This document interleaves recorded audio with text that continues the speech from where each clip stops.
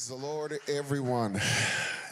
It's so good to be in the house of the Lord this Sunday and to worship with all of you. Church looks so beautiful and full, amen, and I'm so happy and thankful. Trust me, I've been here for many years, coming here many years, so I've seen the progress, I've seen the progression, and I am excited about what God is doing. Amen.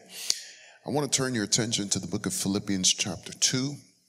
I'm going to be reading verse 14 through verse 18. Philippians chapter 2, verse 14 through verse 18.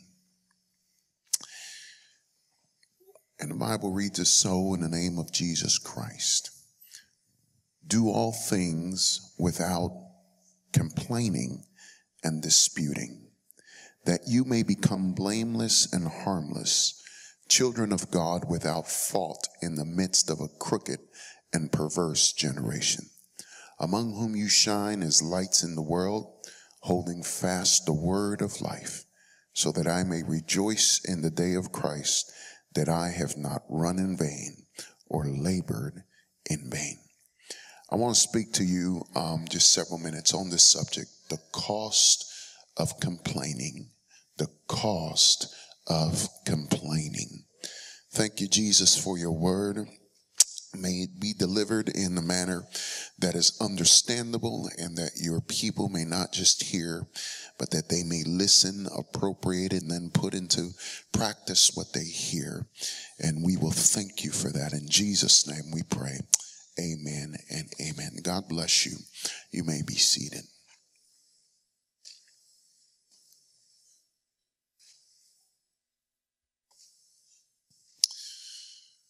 So we live in a society that thrives on complaining. Every generation seems to be giving birth to another generation, a new generation of new complainers. And the problem seems to be getting worse with each passing generation. Generation after generation seems to complain. How ironic to me that nations that seem to be more indulged and more advanced are the very ones that are leading the charge as it pertains to complaining. It almost seems like there's a correlation between how much people possess and how much complaining possesses them. We live in a culture where our young people seem to be discontent just about everything. They love to complain about everything. Nothing is ever the way they would like it. They go through life not finding enjoyment in anything. And this generation has actually resurrected the spirit of protests from the 60s and 70s. We protest everything nowadays, so much so that I read the other day that a group of students went to their professor at Harvard and said, "We have a group that would like to protest. Do you know of any good causes?" It's as if the protest is more important than the cause itself. That's the kind of generation we're living in a generation of complainers. And negativity, which is often manifested in various forms, such as bickering, finger-pointing, gossip, and the biggest of them all, complaining, costs the U.S. economy between $250 to $300 billion a year in lost productivity. And that's according to the Gallup organization.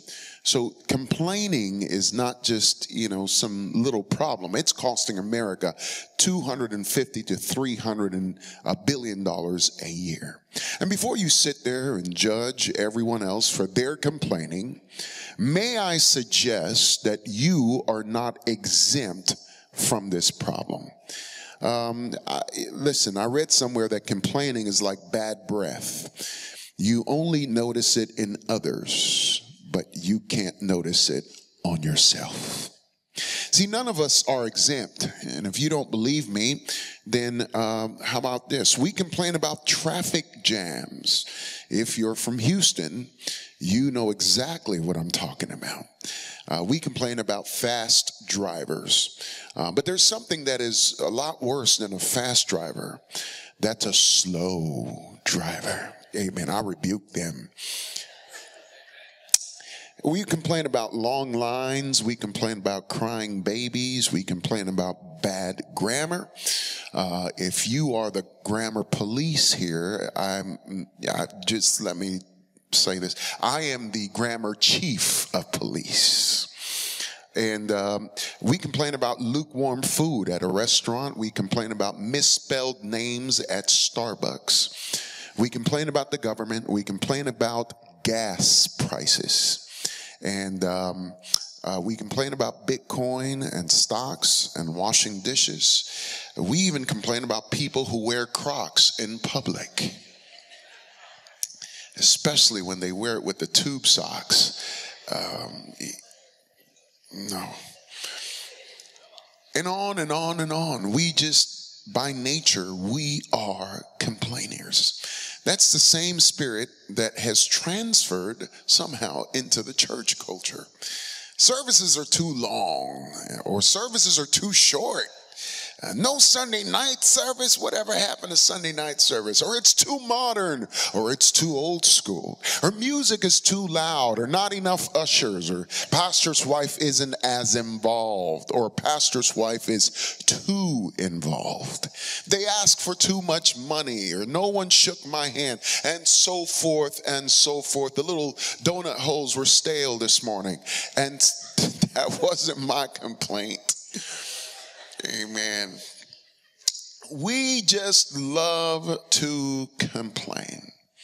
There's a sense in which complaining is characteristic of our culture, but there's also a sense in which complaining is not unique to our culture. It is unique to the human species. You see, as a matter of fact, complaining can be traced all the way back to the beginning. The first complaining human being who ever walked the earth was the first human being who ever walked the earth. And his name was Adam. And what was the world's first complaint? God, the woman you gave me. It's the world's first complaint. Some complaints, ladies and gentlemen, are legitimate. Now, if you're a husband and you laughed at that, you are sleeping on the couch. But complaining didn't stop with Adam. Cain complained about God's judgment in Genesis 4:13. Moses complained to God, "Oh Lord, why have you done evil to these people? Why did you ever send me?" Aaron and Miriam complained against Moses in Exodus 12 because of the Cushite woman whom Moses had married. Jonah complained because he was mad that God had saved the Ninevites. And the Bible is full from its inception of people who just knew how to complain and complain and complain. See, when the Bible talks about complaining, it informs us that there are two ways to go before the Lord with our complaint. To be temporarily dissatisfied in this world is not inherently sinful. It is simply an expression of our human condition. As we wait for our glorification, there is dissatisfaction within us in this world. That is normal. That's okay. As a matter of fact, in the book of Romans chapter 8, Paul says that we who have the first fruits of the Spirit, in other words, Christians, we who have the first fruits of the Spirit, we groan inwardly as we wait eagerly for our adoption as sons. So we groan inwardly. There is dissatisfaction within us. That is normal. Groaning is an honest expression of what it's like to experience the trouble, the anguish, the grief of living in this fallen and futile world. And God does not mind that kind of complaining. All throughout the book of Psalms, especially the Psalms that are called the Psalms of Lament, the psalmists, they model for us how to properly complain before God. In Psalms 142, verse 1 and 2, David said, with my voice I cry out to the Lord. With my voice I plead for mercy to the Lord. I pour out my complaint before him. You see, the Psalms of lament, they teach us that it's okay to go before the Lord with our sorrows, with our anger, with our fear, with our longing, with our confusion and desolation, and even our depression. However, after their complaints were all said and done in the Psalms of Lament, they also acknowledged that even though this dissatisfaction was legitimate, they trusted God's sovereignty and wisdom in spite of it. Almost every psalm of lament, after their complaint was finished, calls the lamenting soul to trust in God and to put their faith in God. Take, for example, Psalm 42. My tears have been my food day and night. That is lament. He's lamenting. While they continually say to me, where is your God? That is lamenting. He keeps going on. When I remember these things, I pour out my soul within me. He's lamenting. He's still crying. And then he gets to verse 5, just one verse later, and he says, why are you cast down, O my soul? And why are you disquieted within me? Hope in God, for I shall yet praise him for the help of his countenance. You see, it's okay to lament. It's okay to cry. It's okay to come before the Lord with your complaint. It's okay to come before God with your humanness, as long as you acknowledge in the end that he is not to blame, that he is still good, that he is still sovereign. As long as after you wipe away the tears that you have poured, after your complaint is over, you demand that your soul praises that very God, because he has never left you, nor has he forsaken you. That is the right way to complain. That's the right way to complain. You're hurting, but you're hoping. You're grieving, but you're glorifying. You're painful, but you're praiseful. You're tearful, but you're trusting. That's the right way to complain before God. It's to say, I hurt, but I trust your holiness. I hurt, but you are mighty and sovereign and pure and holy, and you will never, ever do anything wrong, because your ways are pure, and all these things are working together for the good. So I will trust you along this painful road. But there's another way to complain. And our text simply says, do all things without complaining. That's the New King James Version. The NIV says, do all things without grumbling. And then the KJV says, do all things without murmuring. All of these terms are different elements of the same sin: complaining, grumbling, murmuring. And the Bible warns us against it over and over again. See, grumbling isn't just our expression of dissatisfaction to God. When you murmur or grumble or complain, according to this text, it's our expression of dissatisfaction against God. Against God. And there is a difference. You can complain to God, but don't you ever complain against God. At the end of grumbling, there is no encouragement of the soul to put its trust in God. Even after we wipe away the tears, there is still resentment there. When we're through praying, there is still a bitterness of the soul over the course our lives are presently on. You see, when you murmur, what God hears is, I know that the steps of a good man are ordered by the Lord, but I don't trust that you have ordered mine correctly. That's what God hears when you complain. At its root, complaining declares that God is not sufficiently good, that he is not sufficiently faithful, that he is not loving and wise and powerful. A murmuring spirit communicates that if God were good or faithful or loving or wise or powerful, he wouldn't have us in the situation that we're in right now. And when we grumble, we are passing judgment on God's sovereign reign over his created world. When we grumble, we cast doubt on the faithfulness and the providence of God. Grumbling, it is a very presumptuous sin where you feel like you are entitled to something more than you are getting right now. Grumbling is believing that you deserve better than what God has allowed in your life. And in the book of Jude, grumbling and complaining is characteristic of false teachers and apostates. The Bible says these are grumblers and complainers, walking according to their own lusts. And in our text, complaining is characteristic of people who give Christianity a bad name. They give Christianity a bad name. It says, do all things without grumbling or complaining and disputing.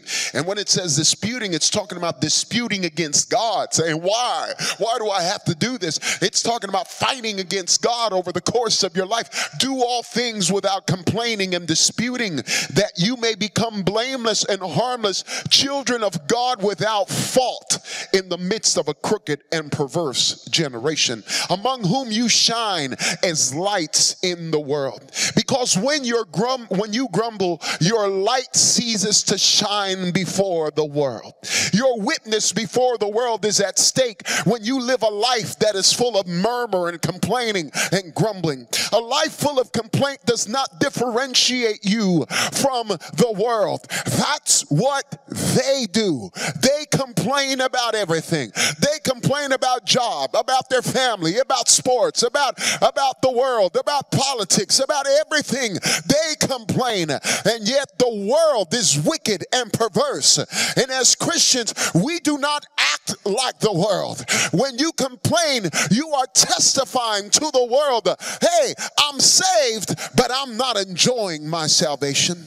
I'm a Christian, but I'm not happy. I serve God out of duty and obligation, but I don't serve God out of joy and thanksgiving. Friends, that is a serious sin. And Paul says, do not complain that you may be a light in this wicked and perverse world.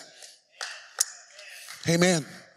Some people have made grumbling a normal part of their lives. They're discontent with their home, discontent with school, discontent with church, discontent with family, their relationship status, the kind of family they grew up in, their handicaps, their illnesses, their weaknesses. They're just discontent. They're always lacking something.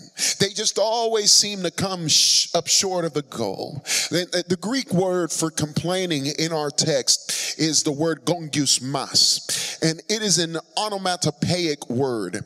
Now let me explain what that means. It is a word that is formed from the very sound that is associated with the name. So for example, boom, when you say boom, you don't need a definition for boom because the very sound of it defines the word. It's an explosion of some sort.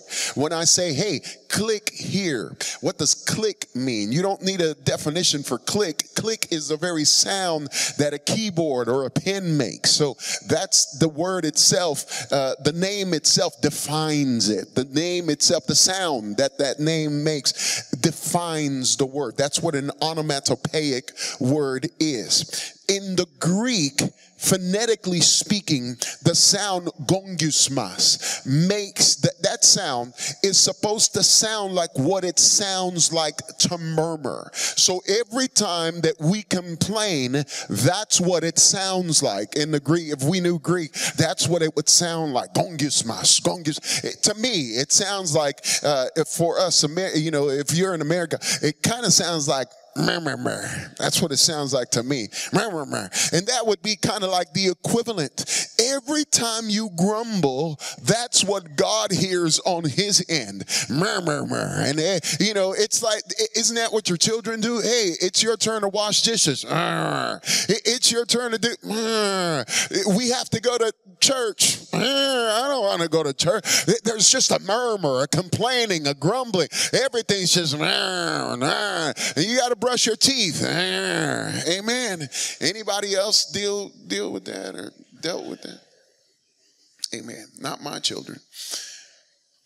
The Bible is very clear about the attitude that is perceived by God when we do these things. In the book of Romans chapter 9 and verse 20, Paul says, who are you, O man, to answer back to God? Will what is molded say to its molder, why have you made me like this? You see what Paul is saying? We are clay. We are clay. That's all we are in a potter's hand. You don't get the right to tell the potter, I don't like my shape.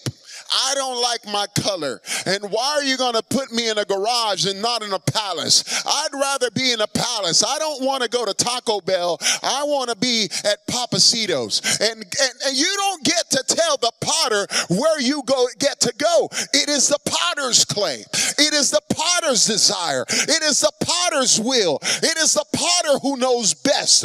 And Paul says, who are you, oh man, to answer back to God? We would not allow it in our children, or at least I hope you don't allow answering back in your children, you know. I hope that we've taught them enough that when they get to their teen years, they don't answer back. Amen. I learned my lesson quickly when I was growing up. I came into my teens and I thought, you know, I've got a mind of my own now. And I'll never forget, I told my dad one time we were going to a church event and he had a tie that just did not match his clothes. And I remember I was far enough from him that I could say it. And I said, Dad, you do not match. You need to go upstairs and change. And then the very words that came out of my mouth next were, you look like a and CL. That's all I could say, because before I could finish that, my mother's hand was up in my mouth. You don't ever speak to your father like that. That was the last time that I answered back. We stop that in our children, and yet we do it to our Heavenly Father. And Paul says, don't you ever answer back to God. That's the attitude that many possess. How come I'm not married? And why was I born short or tall or big boned or handicapped? Why is my family so dysfunctional? Why couldn't I be born into a wealthy home? Why don't I have that husband? It's the spirit of gongusmas. Everything just seems to bother you. What's wrong with you? What about your family? What about your wife? What about your children? What about your job? Brother Diaz, what about your ministry? What about your love life?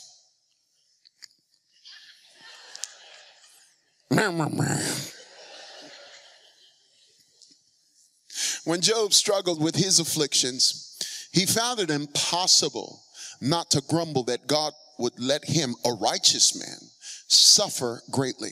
He didn't like his lot in life. And many of us read that story and think, well, Job kind of had a right to grumble. I mean, he was perfect and righteous and did all things well.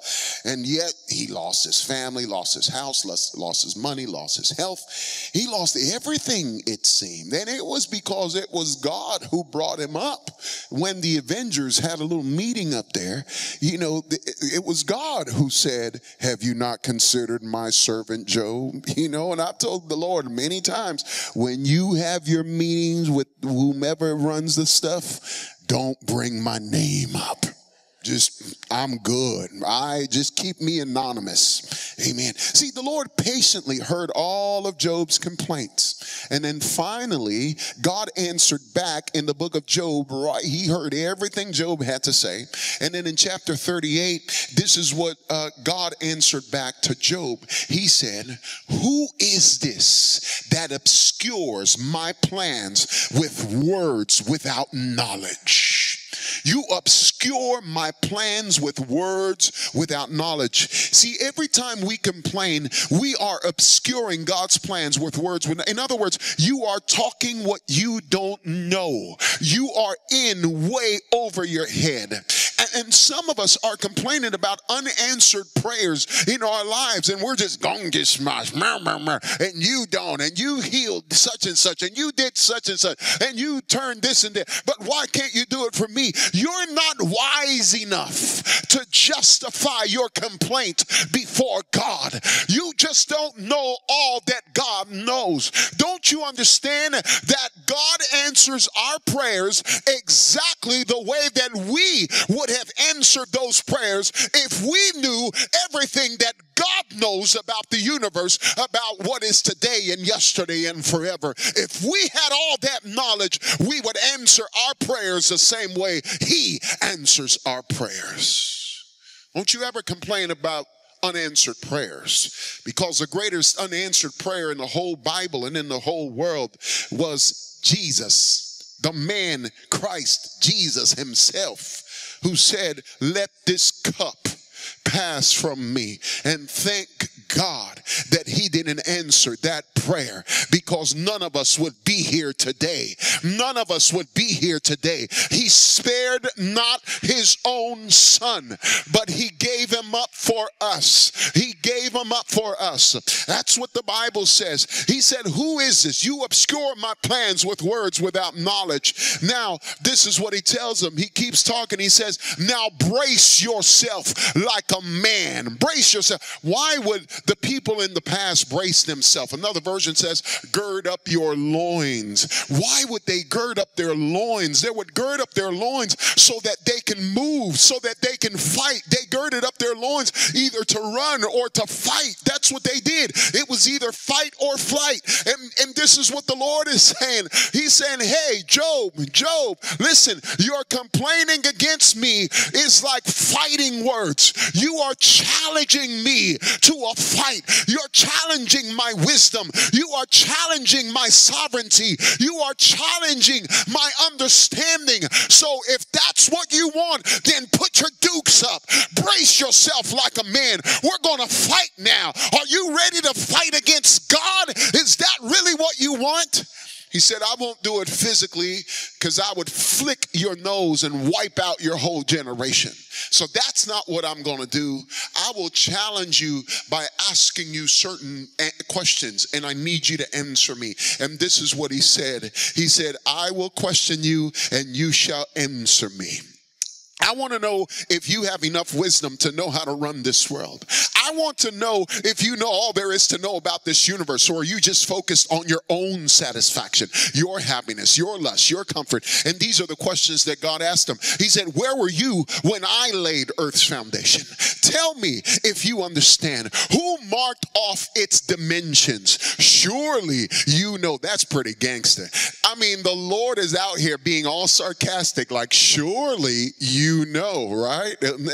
Answer this.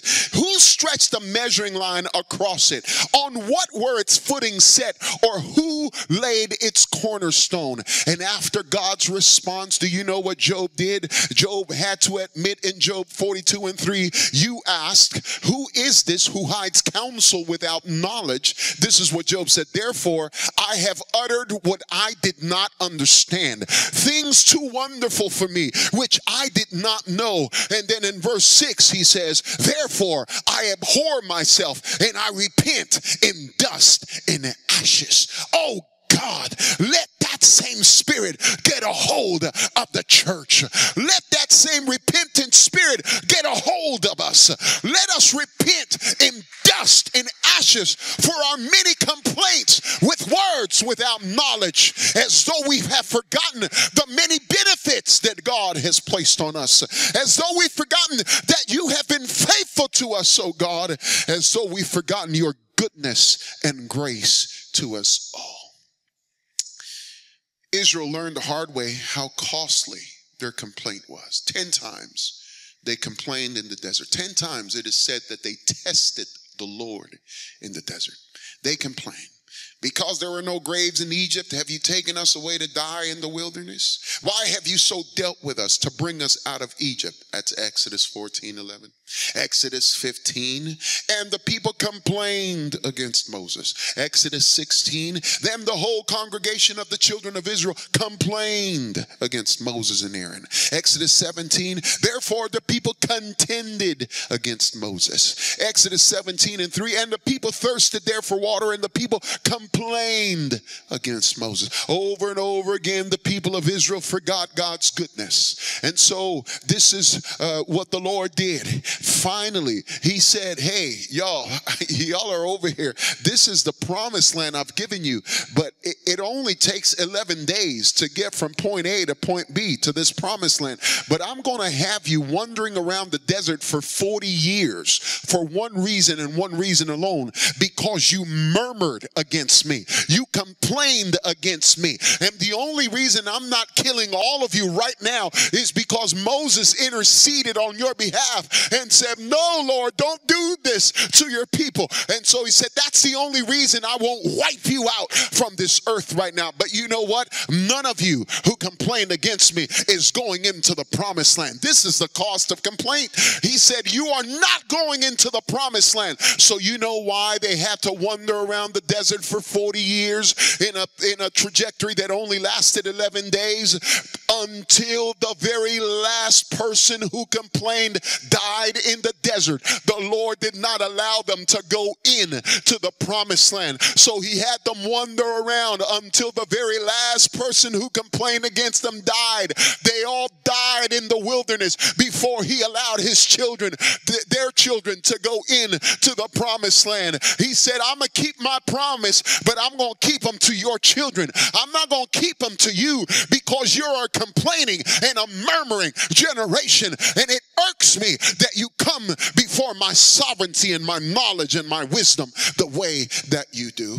And just don't ever say, well, but that was Old Testament, preacher. That would never happen to us. Well, I beg to differ. I beg to differ. See, in 1 Corinthians 10:11, it says, now all these things happened to them, talking about Israel. It happened to them as examples, and they were written for our admonition, upon whom the ends of the age have come. Well, what things happened to whom as examples? And for what? Our admonition? What things? I'm glad you asked. All you have to do is just go one verse before that. As a matter of fact, if you go 2 verses before that, this is what it says. Nor let us tempt Christ, as some of them also tempted and were destroyed by serpents. Verse 10, nor complain, as some of them also complained and were destroyed by the destroyer. And then verse 11, the one we just read, all these things happened to them as examples, and they were written for our admonition, upon whom the ends of the ages have come. Ladies and gentlemen, when you live your life with a complaining spirit, there is a symptom of a deeply rooted spiritual problem. And what is that problem? It is a failure to trust the goodness of God in your life. So what ought you do other than complain? The Bible tells you just a couple of chapters later, Paul modeled it for us when he said, I have learned in whatsoever state that I am in to be content. Don't complain, be content in whatsoever state that I find myself. Everywhere and in all, I know how to be abased and I know how to abound. Everywhere and in all things, I have learned both to be full and to be hungry, both to abound and to suffer need. This is the Apostle Paul is talking about being hungry, and he's talking about having need. Do you understand what I'm saying? Because some of us are like, well, God, you know, I tithe and I do this and I do do that and I come to church.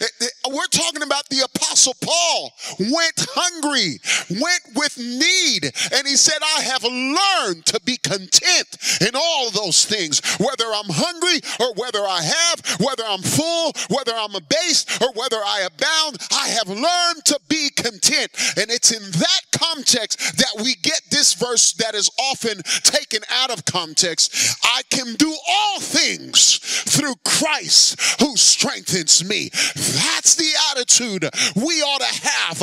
When you find yourself in a place that is less desirable, instead of complaining, you ought to say, I can do all things through Christ who strengthens me.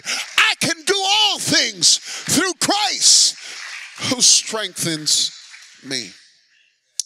I'll never forget years ago now, it's crazy to think that it has been 10 years, but I'll never forget after my beautiful wife had left home, I was stuck with my boys. I say stuck because if you knew them, you'd know I was stuck. You thought I was going to fix that. No, I was stuck.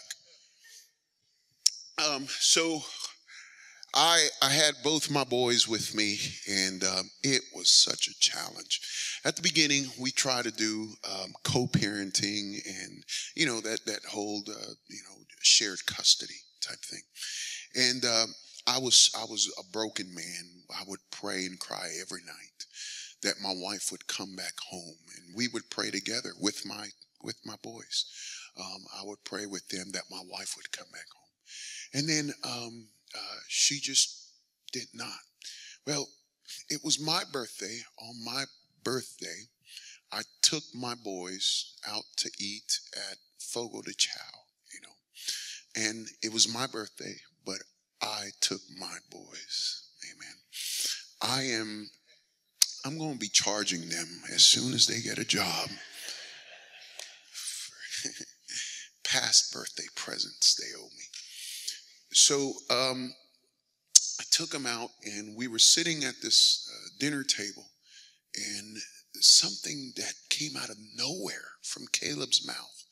He said something that absolutely turned my world upside down. I had no idea what they were going through, what kind of life they were living on that end, and what was happening. And he said something so nonchalantly. He just blurted it out. And I said, son, could you say that again? And he said it again. And so I said, what? Inside, I've never once spoken a negative anything against their mother. But I sat there in total shock. My heart broke, shattered into pieces. And I was holding back tears, even as he said what he said. So I looked over at Micah. Micah has always been a mama's boy since birth. I mean, the guy didn't smile at me till he was 3. And that's because I was tickling him. Micah, he never acknowledged me. He never acknowledged me when he was a child. So I knew this was going to be the test, whether what Caleb was saying was truth or not. So I looked over at Micah, and I said, son, is he telling the truth? And Micah, not wanting to put any fault on his mother, but also so conflicted because he knew it was true. I'll never forget when Micah looked at me, and then he just looked down, and he wouldn't say anything for about 30 seconds. And then finally he went. He said, yes, Dad.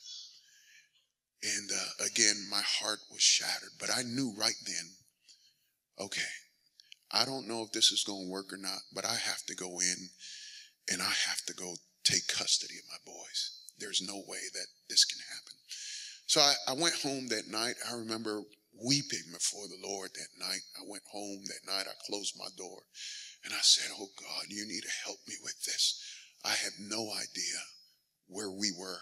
And I felt so, truthfully, I don't even know there are some stories that come out even today that I'm not aware of, and it just breaks my heart. But I went before the Lord, and then I had already, if you've ever been through a process like this, you understand. I had already forked off so much money and so much resources and all sorts of stuff. I didn't have the energy, the money, the resources to hire a lawyer. So I said, I'm going to do this on my own. And I went, everybody laughed at me. People said, my friend said, absolutely not. You better go and get yourself the best lawyer there. But I just could not. So I researched it. I Googled. I went to the courts. I filled out forms on my own. I didn't know how to present myself at trial. I didn't know protocol. I didn't know anything. The day finally came, the night before. We would always have a nightly devotional. And so the night before, I went to their room as I did every night, and I had my devotions with them. And I didn't know how they were going to take it. They loved their mom, and so did I. And I didn't want them to think in any way, shape, or form that I was trying to take them away from her in any way. So I was trying to be very careful with this. After I gave my little Bible story, right before we began to pray, I said, boys, I need to tell you something. I said, tomorrow I'm going to go to the court, and I said, I don't know if I'm doing right or wrong, so I apologize in advance. I said, but I'm going to be asking for full custody of both of you. I just want you to pray that God's will would be done. And then I paused a little bit, hoping that one of them would give me a little word of encouragement, just to say, all right, Dad, we'll pray with you. I didn't hear one word. It was the most awkward prayer that I have ever prayed in my life. Lord, look at these dumb kids. I got to court the next morning, and when we got to court that morning, I had no idea what I was doing. As a matter of fact, I remember getting to the table, and I looked across, and on that table, I didn't know who he was, but I just read the name of the lawyer that was on the plaque or whatever that was. And right before trial began, I Googled him just to make sure, you got to know who you're going against. Well, it just so happens that he is, if not the best, one of the best lawyers, family lawyers in all of Maricopa County, where we lived at the time. And so why in the world do you Google stuff right before a trial? My heart just sank, and I said, Lord, this is not your will. The judge came up, and he began to talk, and then he asked me to talk. And you hear my voice. It's pretty confident. It's not shaking or anything. When this man asked me to talk, I went from tenor to soprano in less than a second. My voice would not come out. I said, and my hand just shook, and my knees were knocking, and I had no idea what I was doing. And this guy was all confident on the other side, and he pulled out some files. I didn't know what those files were about, but I was looking at him like, was I a mobster in a past life that I don't know about? I'm so sorry for taking the Cheetos when I was 13. So I didn't know what to do. But at some point during that trial, we were going back and forth. I'm going to tell you, I almost felt like the angel of the Lord walked in that courtroom, because all of a sudden my hands stopped shaking and my knees stopped knocking. And I remember before I spoke, I said, oh God, help me. If this is your will, please help me. And I took that microphone, I put my mouth to that microphone, and I began to speak with a conviction from on high. And I said, this is why we need such and such a thing. I had no evidence. I had nothing to, show. I had no anything. It was just my word. And everybody, including one of the highest officers of the state, it was a lawyer for the state, and I paid to get counsel from her. Do you want to know what she told me? She said, don't you ever do it. She said, I put people to shame every single week like you. She said the courts will never favor a man, and especially if you don't have any evidences, don't you ever try to do this. All it's going to take is just a couple of tears. That's all it's going to take, and this court is going to go way the other end, and actually they may even increase your child support. So she said, don't you ever even try. And so all of that was in the back of my head, but something happened during that trial. My voice began to be confident, and the Lord seemed to have stepped into that room, and I began to state my statements and tell them with a conviction from on high. Can I tell you, usually these things take a while, and usually, they deliberate for a while, and then they ask that there's some sort of, they send you over to, somebody to kind of intercede, or what do you call it when there's mediator? They send you to a mediator to mediate between you two, and furthermore, and whatever. I don't know how to speak. I'm acting like I'm at court right now. That's what's going on right now. But so that was going on. After it was all said and done, the court didn't allow it to go on for another day. On that same day, the court ruled, and he said, I award Mr. Diaz full custody of his 2 children here today. Long story short, as I was walking out, the lawyer on the other end shook my hand, and he whispered to me, and he said, I believe that was the right decision. Good luck. And he left the room. I remember getting home that day, and I was just so thankful over everything that had happened, but I didn't know how to tell my boys. Well, Caleb was the first one to walk in, and he walks in from school, and I didn't even know that they remembered. They hadn't said anything the night before. They hadn't said anything that morning when I had taken them to school. So they had arrived on their school bus. Caleb was the first one to walk in through the doors, and when he walked in through the doors, the very first thing he said before he took his backpack off of his shoulders, he said, Dad, what happened in court today? And I thought, man, I was hoping to make some dinner and maybe ease into that conversation. But no, he said, what happened in court today? So I said, the judge awarded you guys to me. And I'll never forget, Caleb grabbed his backpack and he started going up the stairs. They didn't say a word, just started going up the stairs. And as he's going up the stairs, I heard him whisper, yes, as he's going up the stairs. So I said, okay, that's half of the problem. Now, here comes global pandemic. He opens up the door. My God, not my favorite. He opens up the door. He opens up the door, and when he opens up the door, same exact thing as his brother. Dad, what happened in court today?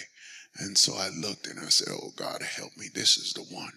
I said, son, the judge ordered that I have full custody of both of you. And he looked at me and he took his backpack and he started going up the stairs. And as he's going up the stairs, almost an exact replica of his brother, I also heard him whisper, yes, as he was going up.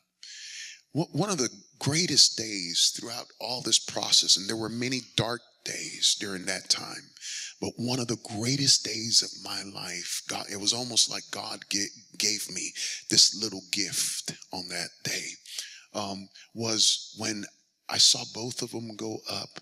And then when Micah finally reached up, he closed the door behind him, almost so I wouldn't hear what was about to happen. So he closed the door behind them, but I could hear everything, And I was standing there and I could hear them. And it seemed as though they were jumping on the bed and they were hugging each other and they were saying, "We're going to be with Daddy. We're going to be with Daddy. We're going to be with Daddy." And they just kept jumping and carrying on, and they were so excited. And then they came out with a stoic face. But that was one of the greatest days of my life. But I'll never forget what happened to me right after all of that. I put my face and my hands on the kitchen counter there after I had heard my boys with such jubilation. And I began to weep before the Lord. And I felt like the Holy Spirit spoke to me, spoke to my spirit on that day. I wish I could stand here and tell you that I am a model of what I'm preaching about, that I never complained, not once. Oh, no. I complained daily. I would complain before the Lord. Lord, I tithe. Lord, I go to church. Lord, I haven't missed a service. Lord, I give and I preach. And Lord, I'm a Christian. Lord, I don't even wear shorts. I don't want women everywhere lusting after my knees. Right? You laugh. But you've never seen my knees. Anyway, so here I was, and that's how we do it. Oh God, I'm entitled. I did this and that. And then I felt like the Holy Spirit spoke to me, and he said, "You've complained and complained and complained. You have challenged my sovereignty and my wisdom and my knowledge. Do you not know that I have ordered your steps before the foundation of the world? Not one thing has ever taken me by surprise. Now, I have exchanged your sacrifice for a great gift I have given you and not many more people." He said, "This is a gift of influence. I've given you the gift of influence. You may have to cry for 10 years. You may have to be lonely for 10 years. But I've given you a gift of influence. The gift that very many parents wish they had. The gift of not having another influence in their life, a bad influence in their lives. I've given you that kind of access where your boys would wake up in the morning hearing, 'Blessed is the man who walketh not in the counsel of the ungodly, who standeth not in the way of the sinner, who sitteth not at the seat of the scornful, but his delight is in the law of the Lord. And in that law doth he meditate day and night.' I've given you that gift, the gift of raising your children in the nurture and admonition of the Lord." Do you know, when I was reminded of that, I was reminded of that about 3 weeks ago when my son Caleb was preaching at his first district youth rally in North Carolina. I was in the front row and I was watching my baby preach, and I watched these young people cry before the Lord.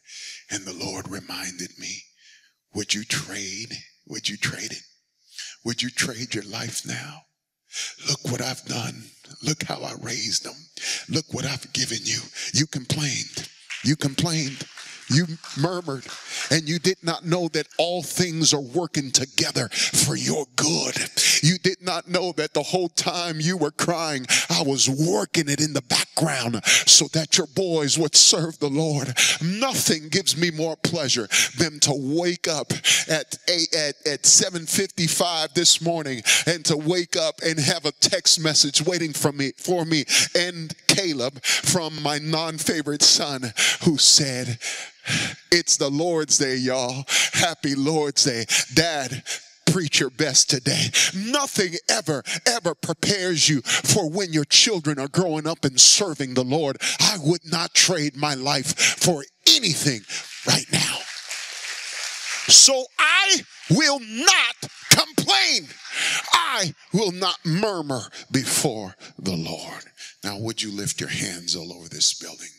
And would you say, oh God, we have sinned before you in so many ways, but this is one of them. We've sinned by complaining and our murmuring.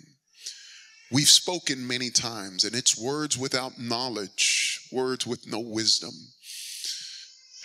All we care about many times is our comfort and our joy and our peace and me, and we don't understand that there's a bigger plan.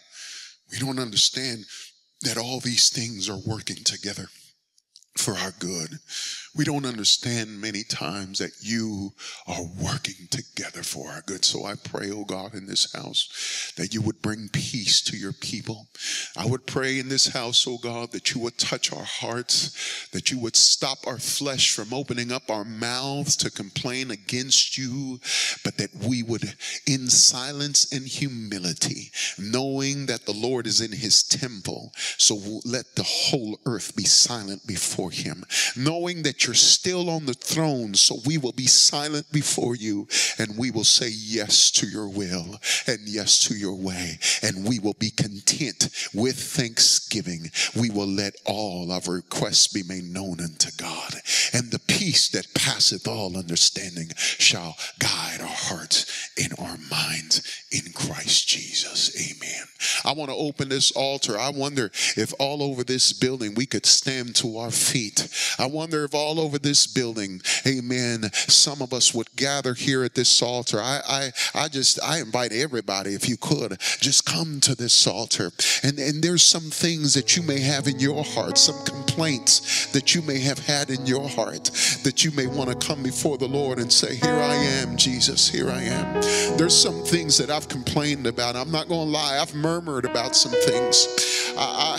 I have done some things wrongly because I complained. I complained and I murmured and I grumbled. And I am so sorry that I did not understand that you had it all under control, that you knew all along what was best for me, that you knew all along that this was the right thing. I am so sorry that I did not see it. I did not see it before, but now I get it. You had everything under control. Now I get it. Time has let me know, when I look back over my lifetime, now has let me know that this whole time you've been with me through the valleys. You've been with me through the hard times. You've been with me through the times of great tribulation and great trouble. And so I pray, oh Lord, that you would continue to be. I will not complain. I will not open my mouth against you. I will trust your sovereign will. You know what is best. You know what is best for us. And so we will trust. We will trust. We will